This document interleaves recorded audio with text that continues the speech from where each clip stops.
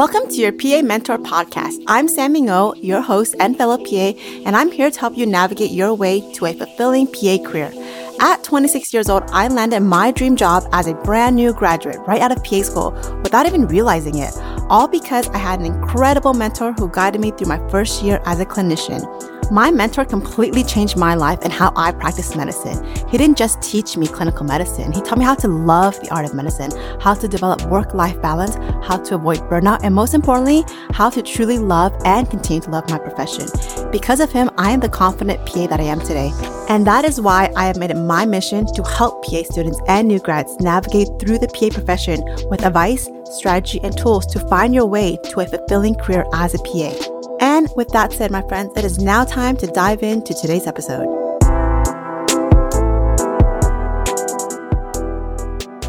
Hi, Erin. Hi, Sammy. Okay, before we get started, I just want to start off by saying thank you, and thank you so much, you guys, for all the messages you sent us about this podcast. I cannot believe the amount of support we are getting. I have no words. You guys are giving me so much life. Right? Right. It's just been really exciting to finally share it with everyone. I really had no idea what to expect, but the positivity has been amazing. Yeah. And we actually decided to re-record this second episode because we wanted to make it better for you guys. Yep. The first time was kind of like bland, right? A little. I don't know. Yeah. Yeah. And I promise that I'm going to try and speak slower and enunciate my words a little better. And Erin, what did you promise? I promised to sound more awake. Sammy doesn't. She thinks that I'm not at her energy level. So I'm going to try to up my game for you guys. And we're putting in the work. Yes. So in today's episode, we are going to talk about the job search. We are going to tell you how to approach the job search and what to look out for. Right. Negotiating salary, benefits, how to interview, that will come later. Right now, we just want to focus on helping you guys look for the best job for you. Did you know that there are over 200 PA programs in the U.S. right now? I read somewhere that there are over 100,000 PAs graduating each year. When we graduated, I think there were maybe like 60 or 70 PA programs out there. Is that right, Erin? About that. Yeah, there was nowhere near 200. Not 200, programs. No way. No. And when we graduated, there were also a lot of jobs to choose from. But with COVID, it's reduced the number of jobs available.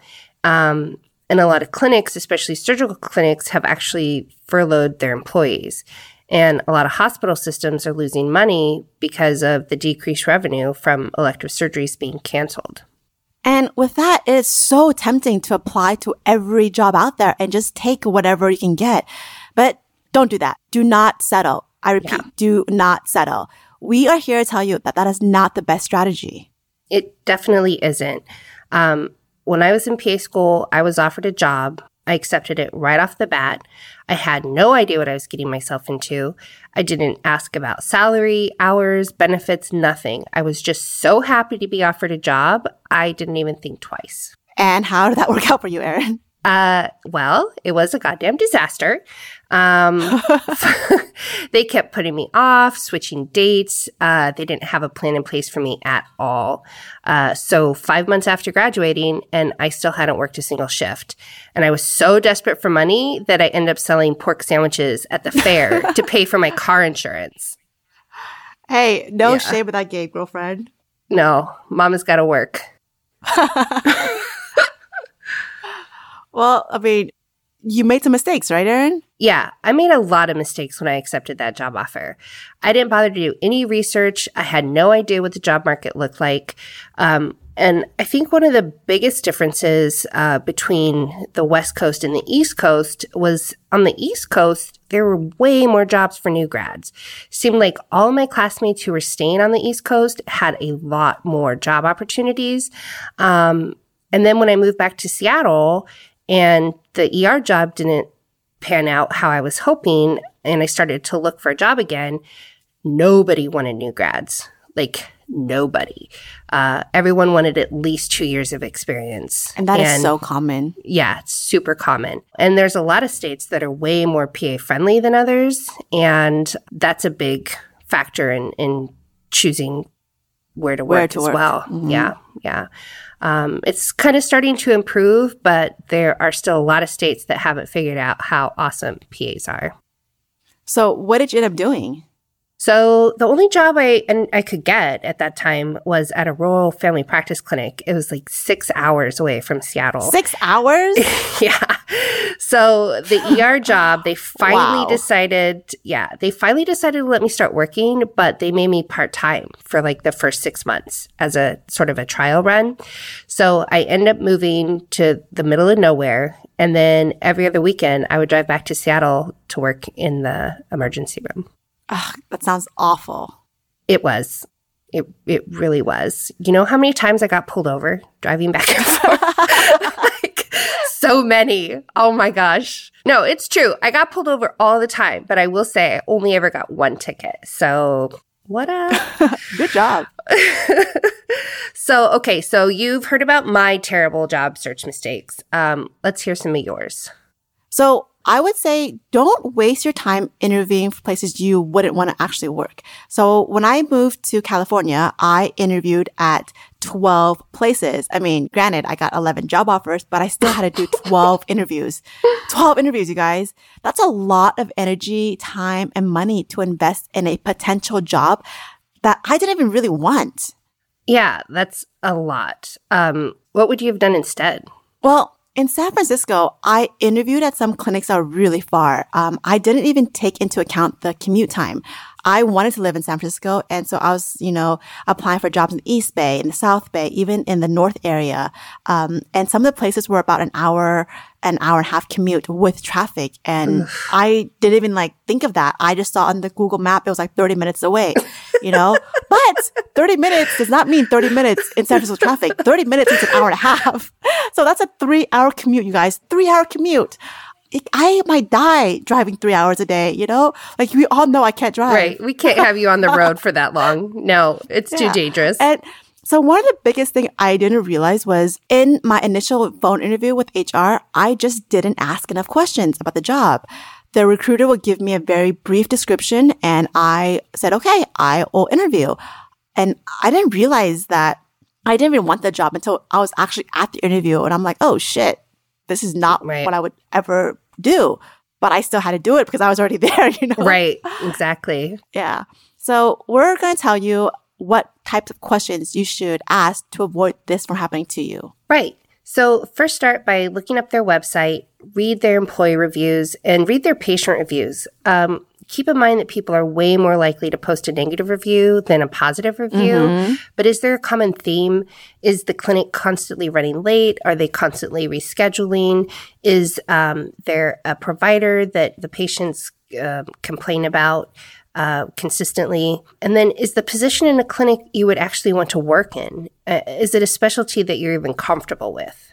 Exactly. Don't apply to a pediatric clinic if you don't love kids or the crazy parents. Yeah, exactly. So another thing to look out for are medical groups whose ethics don't align with yours. So a lot of Catholic and religious-run hospital systems have really strict morality clauses, and they actually make providers sign a piece of paper that says they won't talk about abortion, death with dignity, or even gender-affirming care with their patients. That's true. Yeah. So if you can't see yourself working for a company like that, don't apply. It'll just make your work more difficult. You'll get frustrated and burn out a lot quicker. And don't think that you can only apply for jobs online. Right. Use your resources. My first job came when I responded to an email that came from my PA program a few weeks before graduation. One of my really good friends and classmate had done a rotation there, and she told me that the supervising physician was a great mentor and that he loved to teach. And she insisted that I apply for that job because she knew it would be a good fit. So word of mouth is very important. Right. Yeah. The PA community is really actually pretty small. So small. Yeah. Even smaller now with social media. Exactly. Everybody knows everybody. So talk to your preceptors, talk to your job shadows, even your PA school staff. I mean, they work with all the clinics where you do your rotations. A lot of times those clinics will let the school know when they're also looking to hire. Exactly. And big cities tend to have more jobs, so there's a lot more competition. Yeah. And in these big cities, they treat PAs like they're a dime a dozen. Yep. In California, a lot of jobs had really low starting salary range. And especially now with the clinics having to furlough experienced PA, it is even tougher. So broaden your search. Don't focus so much on the location. Right. I mean, when you're a PA in a big city, you're expendable because there's another PA waiting to move right into your job. And a lot of times the employees know that like people want to work there. And so they will definitely lowball. Like, if you want to work here, like this is what you'll get and you'll be happy about it. So, don't focus so much on the location. Rural clinics tend to be a lot more willing to accept new grads, a lot more willing to help with relocation costs, and a lot of times they're eligible for student loan repayment. So one of the things that I wish I had kind of done differently was give that rural job that I ended up taking an actual chance.